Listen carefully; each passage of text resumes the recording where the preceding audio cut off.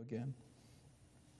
Well, I invite you to take your Bibles this morning and turn with me to 1 Peter chapter 4. 1 Peter chapter 4.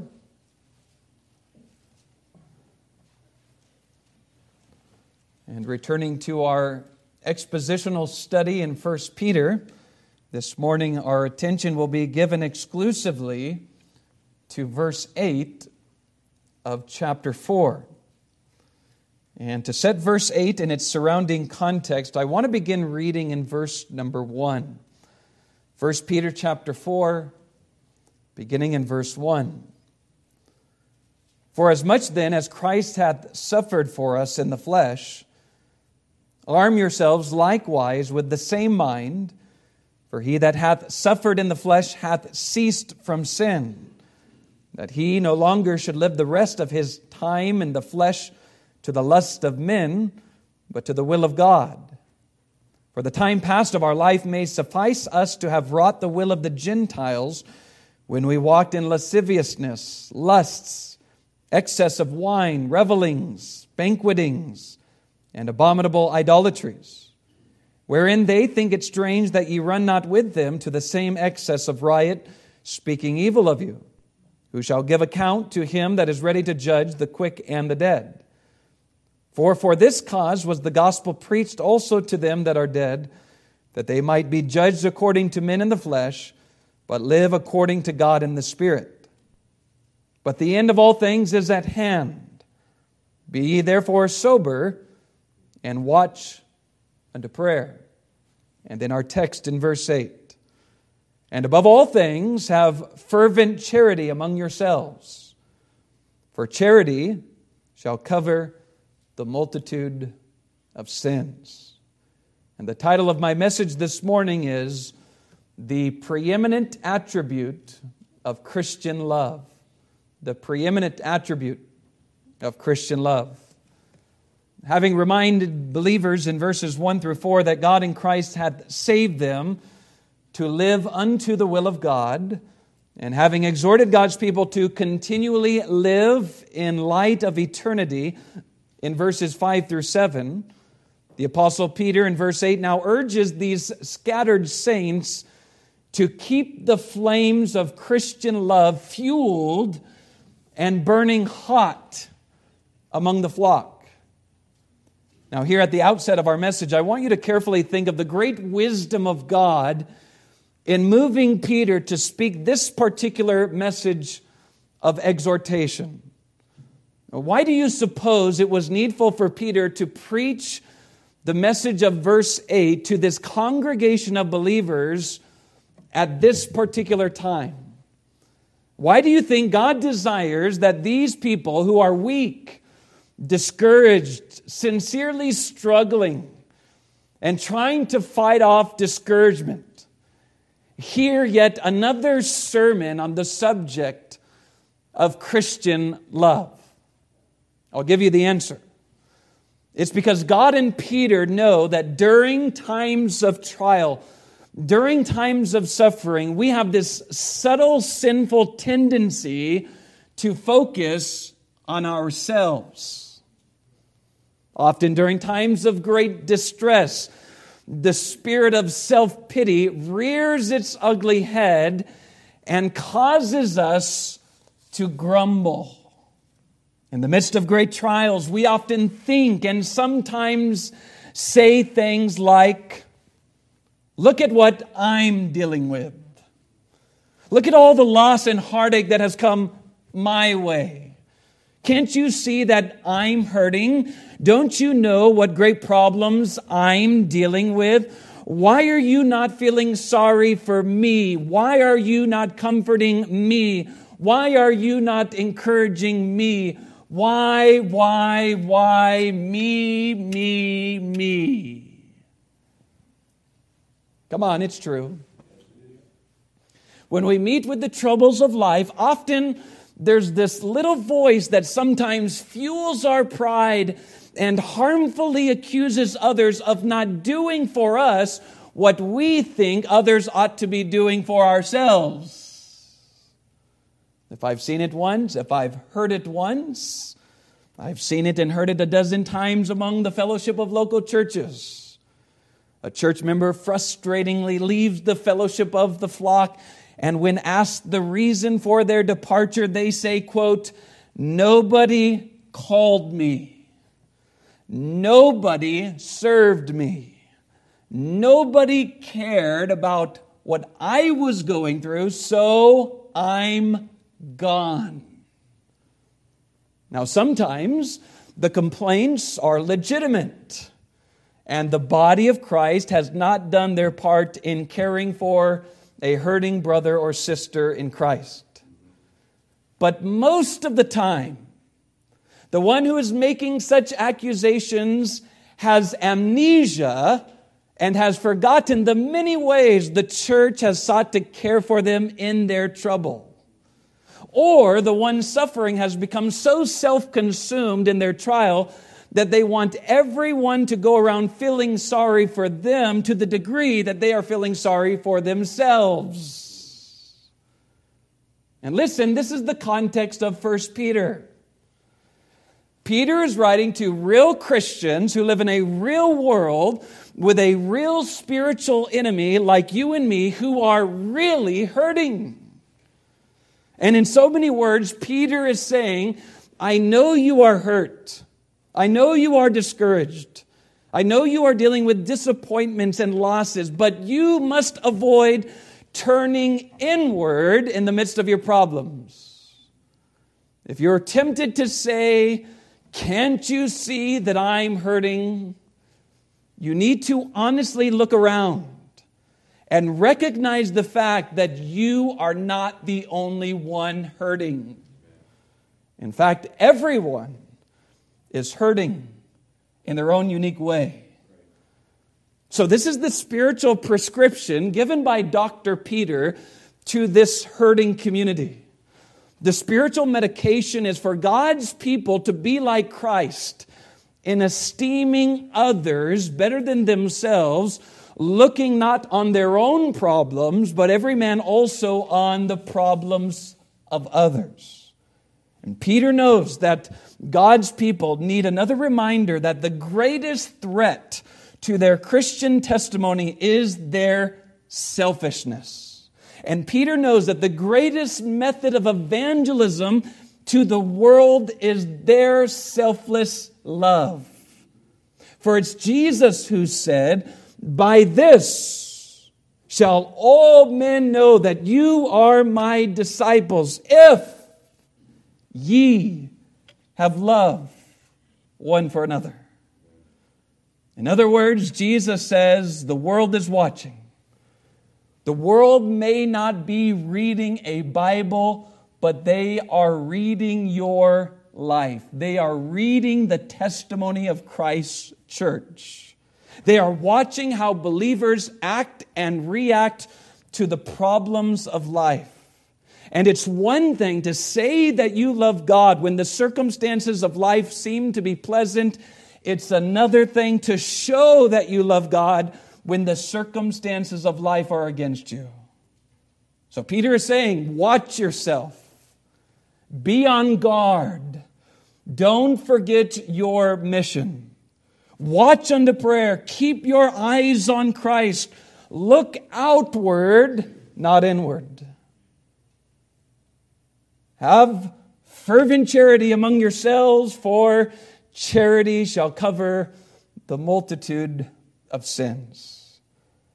Now, having considered the contextual reason for Peter's exhortation in the remainder of our time together this morning, I want to take this one verse and I want to analyze it by setting it in 4 natural points of consideration. First, I want us to consider the presumption of love that Peter implies upon the text. Second, I want us to consider the priority of love that Peter emphasizes within the text. Third, I want us to consider the practice of love that Peter suggests from the text. And then fourthly, I want us to consider the perceivable product of love that Peter declares to be the tangible result of true Christian love. 4 natural points of consideration that are taken from this one verse. And that being said, looking to our first point, I want you to notice with me the presumption of love. The presumption of love. Implied within the text is the foundational biblical belief that those who know Christ savingly will have a natural love for other Christians. When Peter says it is needful for those who he is addressing, namely believers, to have fervent charity among themselves, he is automatically assuming that they've been born again. Peter is naturally assuming, as a result of their new birth, they will have a genuine love for the brethren. And let me just say that this is the presumption of every human author of Scripture, because this is the truth of God. God's Word clearly affirms that those who truly know God will truly love others. And Jesus says that the first and great commandment given in the law is to love God with all the heart, soul, mind, and strength. And out of that love for God, there will be love for others. The Apostle John says, we know that we have passed from death unto life because we love the brethren. He that loveth not his brother abideth in death. Speaking of spiritual death. We know that God has done a work in our hearts. We know that we've been born again when there is tangible, visible love for God's people. And then Paul in Galatians tells us that the fruit of the Holy Spirit is love. Not only love for God, but also love for Christ's bride. So keeping in step with the doctrine of Scripture and the teachings of the Apostle John and the Apostle Paul, Peter is declaring through this exhortation that if somebody is right with God vertically, they will be right with others horizontally. And I think the best biblical example illustrating this truth is found in the conversion experience of Saul of Tarsus. You remember, before God changed the heart of Saul, Saul hated those who identified with Jesus Christ. With great passion, we read that Saul made havoc of the church, entering into the houses of believers, dragging them to prison. In his sin, Saul lacked compassion. He was merciless. He was vengeful. He was selfish. He was hard. He was filled with self-love.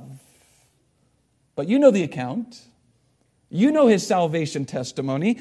When Christ gave him spiritual life, when Christ birthed him into the kingdom, Saul had a new relationship. Saul had a burning love, not only for God, but also for God's people. If you'll go back and read the whole of Acts chapter 9, you will find that this persecutor became a preacher. This blasphemer became a believer. The one who had previously hated God's people before salvation desires to be with God's people after salvation. In his lost condition, he was focused on himself, but in Christ, he became focused on loving the brethren so that the brethren might then collectively evangelize the lost. And I'm submitting to you this morning that the changes brought by God in the life of Saul are the same changes God brings about in all who come to Christ in their conversion experience. If you are truly in the faith, you will have a burning love for God and His people. If you are truly in the faith, you will have a humble desire to serve others as Christ served others. If you're truly in the faith, the primary focus of your life will be the advancement of God's kingdom that comes by the edification of Christ's church. So I ask you this morning, is there evidence in your life that God has brought you to Himself. You say with your lips that you love God, but do you have a sincere love for the brethren? You see, we can't go on and talk about the need of Christ-like love abounding among the church if you've never experienced Christ's love in salvation in a personal way. And for many people among the church, this is the fundamental element that is missing in their life. The reason why some are so distant, so fickle, so careless, and apathetic toward the things of God among the community of the believer finds its root in the absence of true living faith in Christ. And if this is you this morning, I urge you to come to Christ now. I urge you to see that the reason for your perpetual unhappiness and indifference towards the things of God is directly related to your spiritual bankruptcy. What you need is a glimpse of God's love for you in Christ. God so loved the world that He gave His only begotten Son, that whosoever believeth in Him should not perish but have everlasting life. But God commendeth, God demonstrated His love towards you in that while you were yet a sinner, Christ died for you. Greater love hath no man than this, that a man lay down his life for his friends. So in talking about Christian love among the church, we need to first understand that Christian love can only abound collectively as Christian love is known individually among its members. A Christian church cannot love as Christ loved unless a Christian church is Christian. Unless a Christian church is in Christ. You can't do it. And so we start with this presumption. The first element of love Peter highlights for us is the presumption of love beating in the souls of those who name the name of Christ. He presumes that the church is a place where there are people who love God and love one another. Now, turning to our second point, I want you to take notice of the priority of love spoken in the text. Peter says, above all things, have fervent charity among yourselves. And these words of Peter remind me of Paul's words spoken to the church in Corinth. In 1 Corinthians chapter 13, Paul notes that it is possible for someone among the church to have great faith in God. It's possible for someone in the church to have great spiritual giftedness. It's possible for someone to have a great knowledge of Scripture, great ability to speak the truths of Scripture. Paul says that it's possible for someone to bestow all their goods to feed the poor and even lay down their own life as a martyr. But if they lack true love for God and others, it all amounts to nothing. Paul says, without charity, without love, you are nothing. And this is what the church in Corinth was lacking. They were lacking true Christ-like love. They were gathering Lord's Day by Lord's Day. They were busy about ministry. They were submitting themselves to their favorite preachers, saying, I'm of Paul, I'm of Apollos, I'm of Cephas. And yet they were taking one another to court. They were involved in scandalous sins. They were boasting about their spiritual giftedness, thinking themselves to be better than their brothers. And Paul comes along and says, you can do all these things, all you want. You can play church, but without love, you are nothing. So in essence, Paul is saying, you can have the best preachers, you can have the most luxurious buildings, you can have the most exciting ministries, the most expensive high-tech toys and equipment, but if you don't have love one for another, your church will be a dead church. And this is what Peter is saying in verse number 8. Peter is saying that love, Christ-like love, ought to be the stimulating spirit of Christ's church. Love ought to touch every aspect of the church's existence. Without love, all other duties are dead. Let me illustrate. If I preach Sunday by Sunday without a love for God and without a love for God's people, for you, what will it profit? If a Sunday school teacher only performs their responsibility to lead a Sunday school class for the sake of a position or for the sake of the applause of men, while remaining cold to the ones that they are teaching, what will it profit?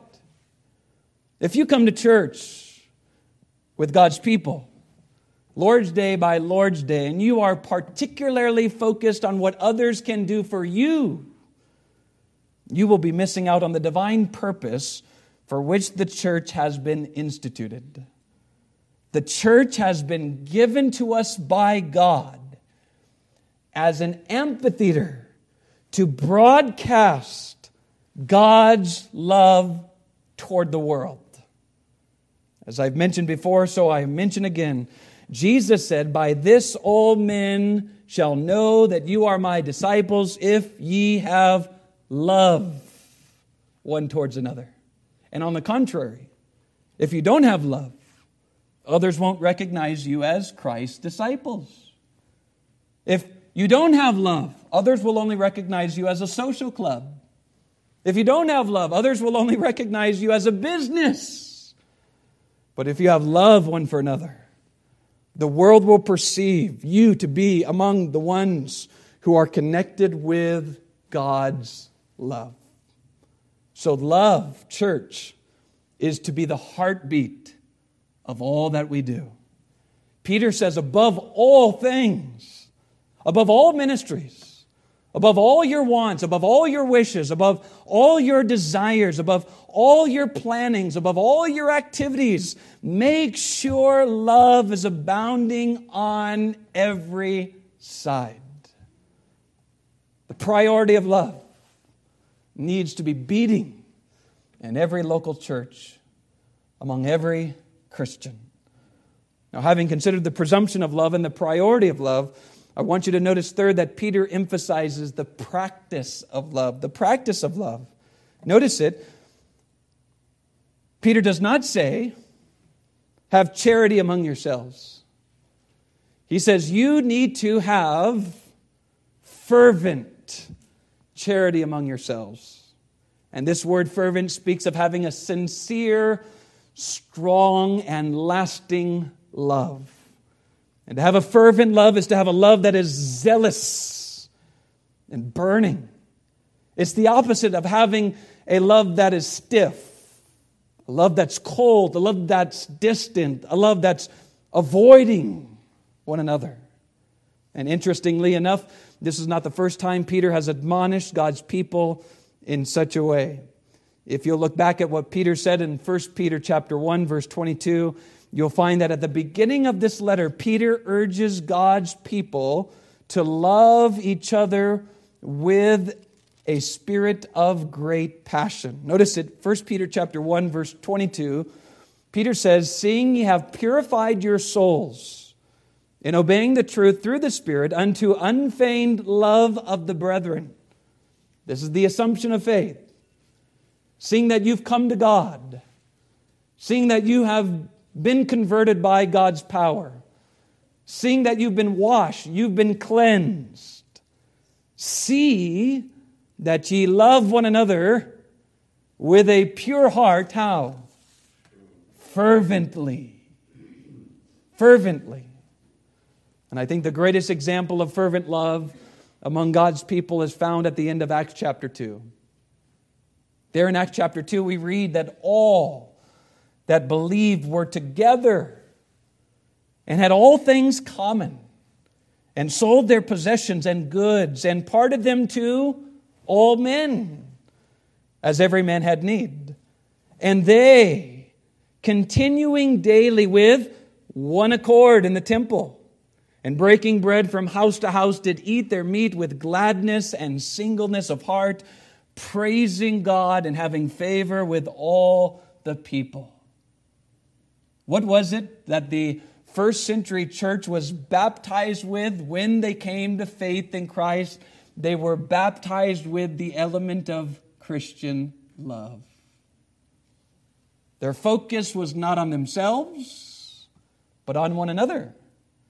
They did not love in word, but they loved in deed and in truth. Their love was not a fake, hypocritical love, but a fervent love.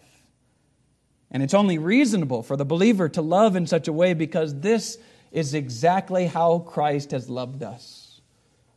Christ has loved us with an everlasting love. Christ has loved us with a burning love, a love that cannot be quenched. So this love I'm speaking of this morning is more than just putting up with someone for an hour on Sunday morning. It's more than just smiling and shaking someone's hand at church. It involves going out of your way to sacrifice yourself for the well-being of others. We're experts at saying, yes, we love God. We love God's people. And then often we fail in the actual practice of it. So again, let me ask, in what tangible ways are you showing fervent love toward the brethren? You come, you sit in a pew, that's great. But in what way are you purposely serving the ones sitting next to you?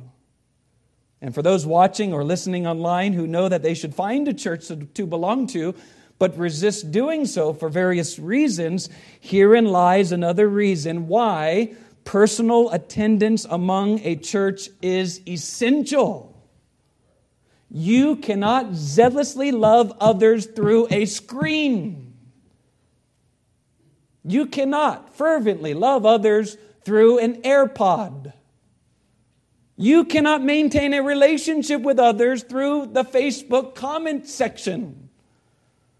You can only do what God wants you to do if you are physically among the church. And I'm not speaking about those who have professions and jobs that calls them to work at occasions in which the church gathers.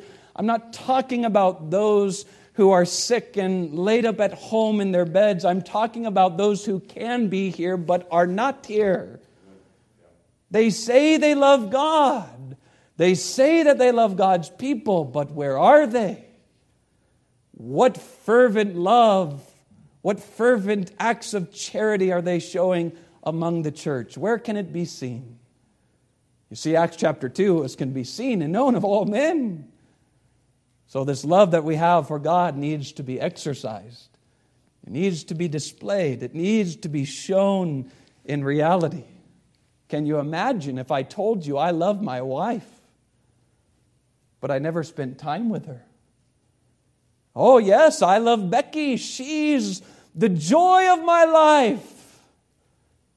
But I live here at the church Monday to Monday, 24 hours a day. I love her, don't get me wrong, but I really don't want to be around her. What kind of love would be that? And yet that's the love many, quote, Christians have. They say they love God. They say they love the bride for which Christ has died. But they want nothing to do with it. Show fervent charity among yourselves, because Christ has shown fervent charity to His people. Now, the fourth and final feature that Peter emphasizes about Christian love is the perceivable product of love. The perceivable product of love.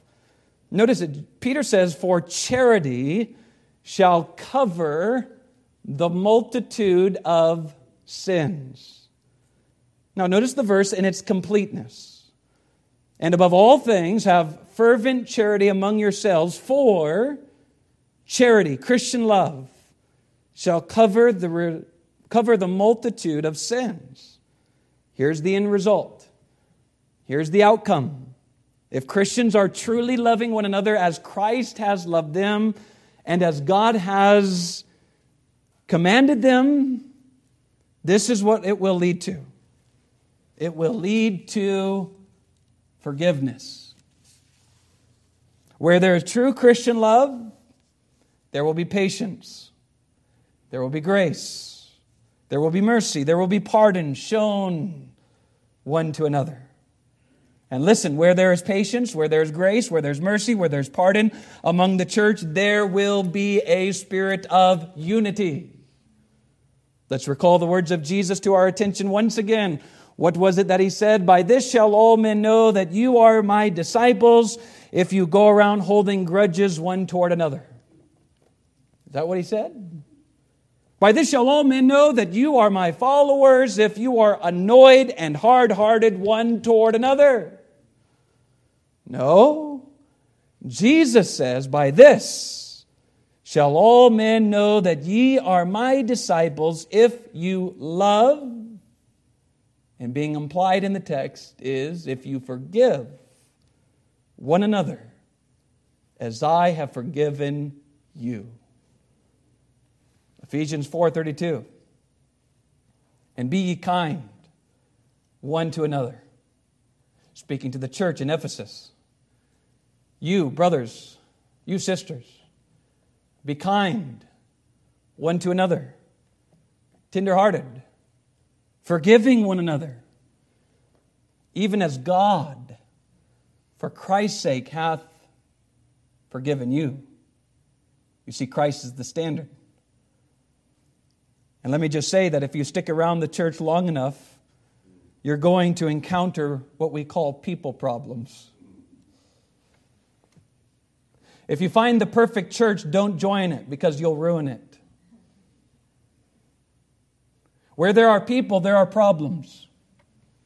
Where there are people, there will be personalities.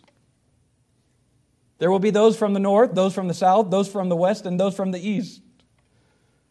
Don't we see this in the first church? Jesus and His disciples. We've got two men who wanted to call down fire from heaven upon Christ's enemies. We have Peter, who doesn't think before he speaks. We have doubting Thomas, who is questioning, and even Philip. Can this bread and this fish even feed the multitudes? We have men stumbling all over the place, full of spiritual warts and wrinkles. And yet Christ loves them. Christ extends grace. Christ offers His forgiveness over and over and over again. Listen, most church problems can be traced back to this one problem. They are unwilling to love and forgive as Christ loves and forgives. This is why church hopping is so popular. Church hopping is so popular because people are unwilling to forgive.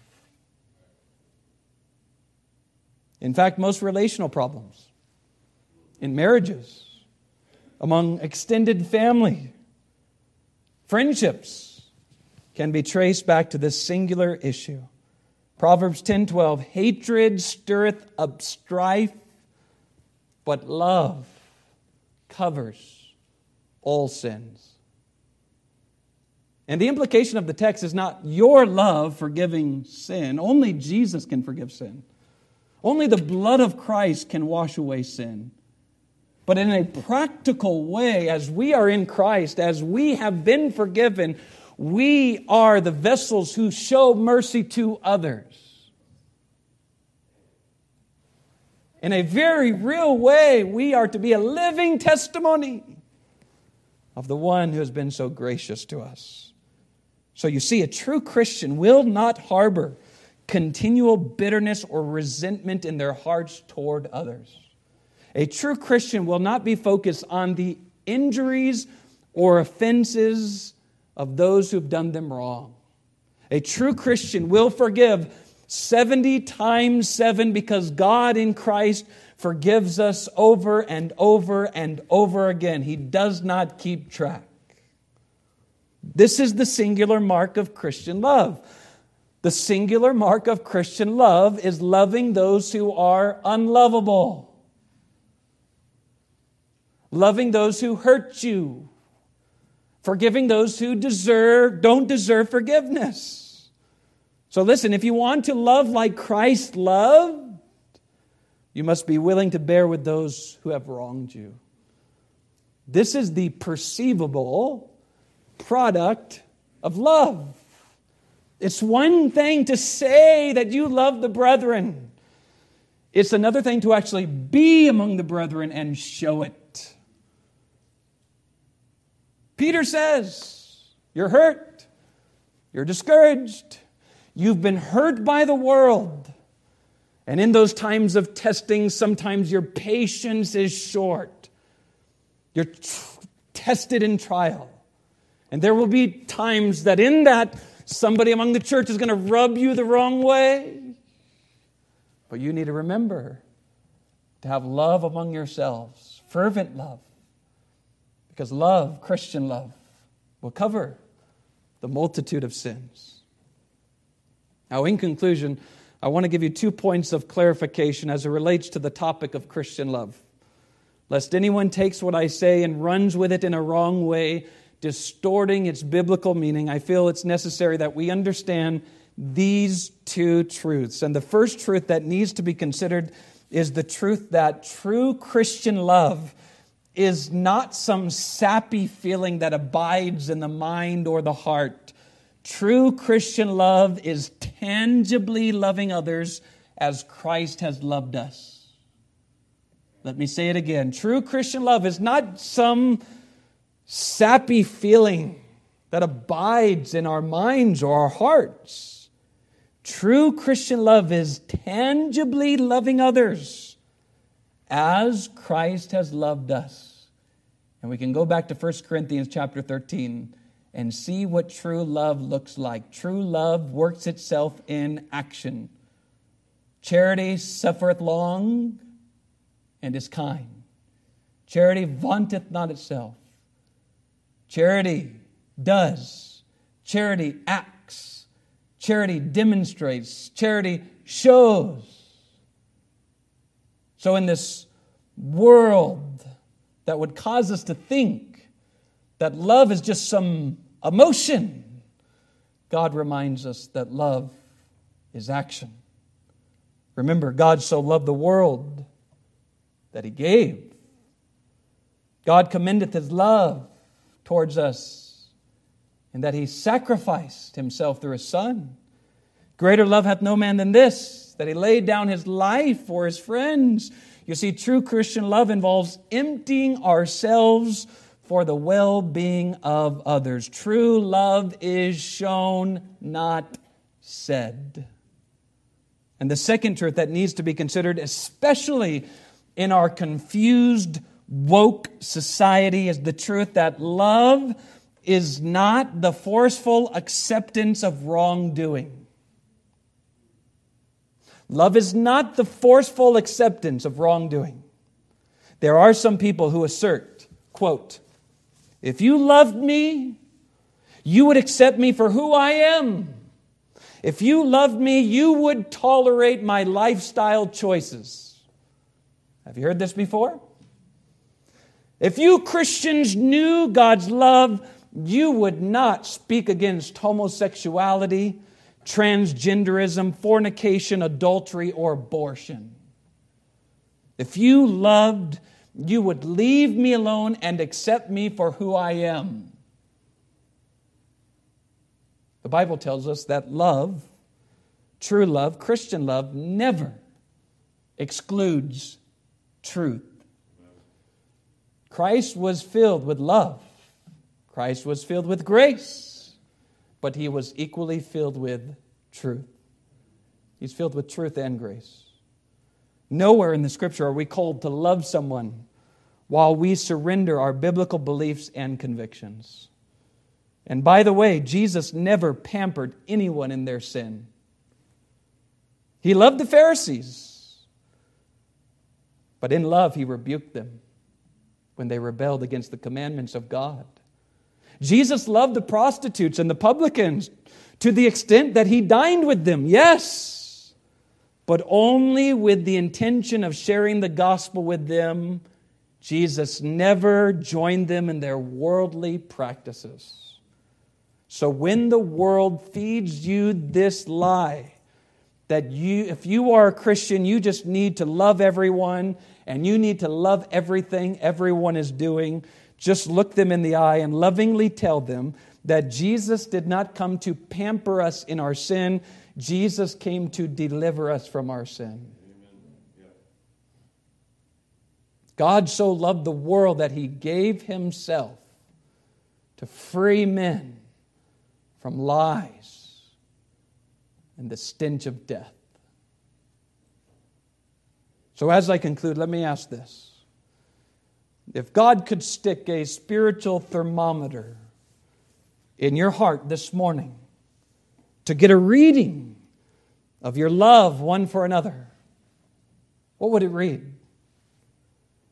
Would He find love for Him? Would it find love for others? Would it be hot? Or would it be lukewarm or cold? You see, God knows. The eyes of the Lord are in every place, beholding the evil and the good. And if your love is not what it should be, you need to pray. You need to ask God to give you a love that only He can give. You need to ask God to stimulate your love to this degree that it is burning and zealous and fervent and seen and shown, so that we might be a living testimony for Christ. And then the second question I conclude with is this. If God could stick a spiritual thermometer in our church this morning to get a reading of our love for each other collectively, what would it read? The book of Revelation tells us that Jesus is walking in the midst of His churches, and He is observing our works. Jesus knows if our love for Him and others is sincere and steadfast. Revelation also tells us that it's possible for Christian people to leave their first love. It's possible for Christian churches' love to become lukewarm. So what would it read if God could stick a thermometer in our church and gather its reading? It's my prayer that we would be the kind of people who love, as Peter tells us to love in 1 Peter chapter 4, verse 8. A love that is fervent, a love that is faithful, and a love that is full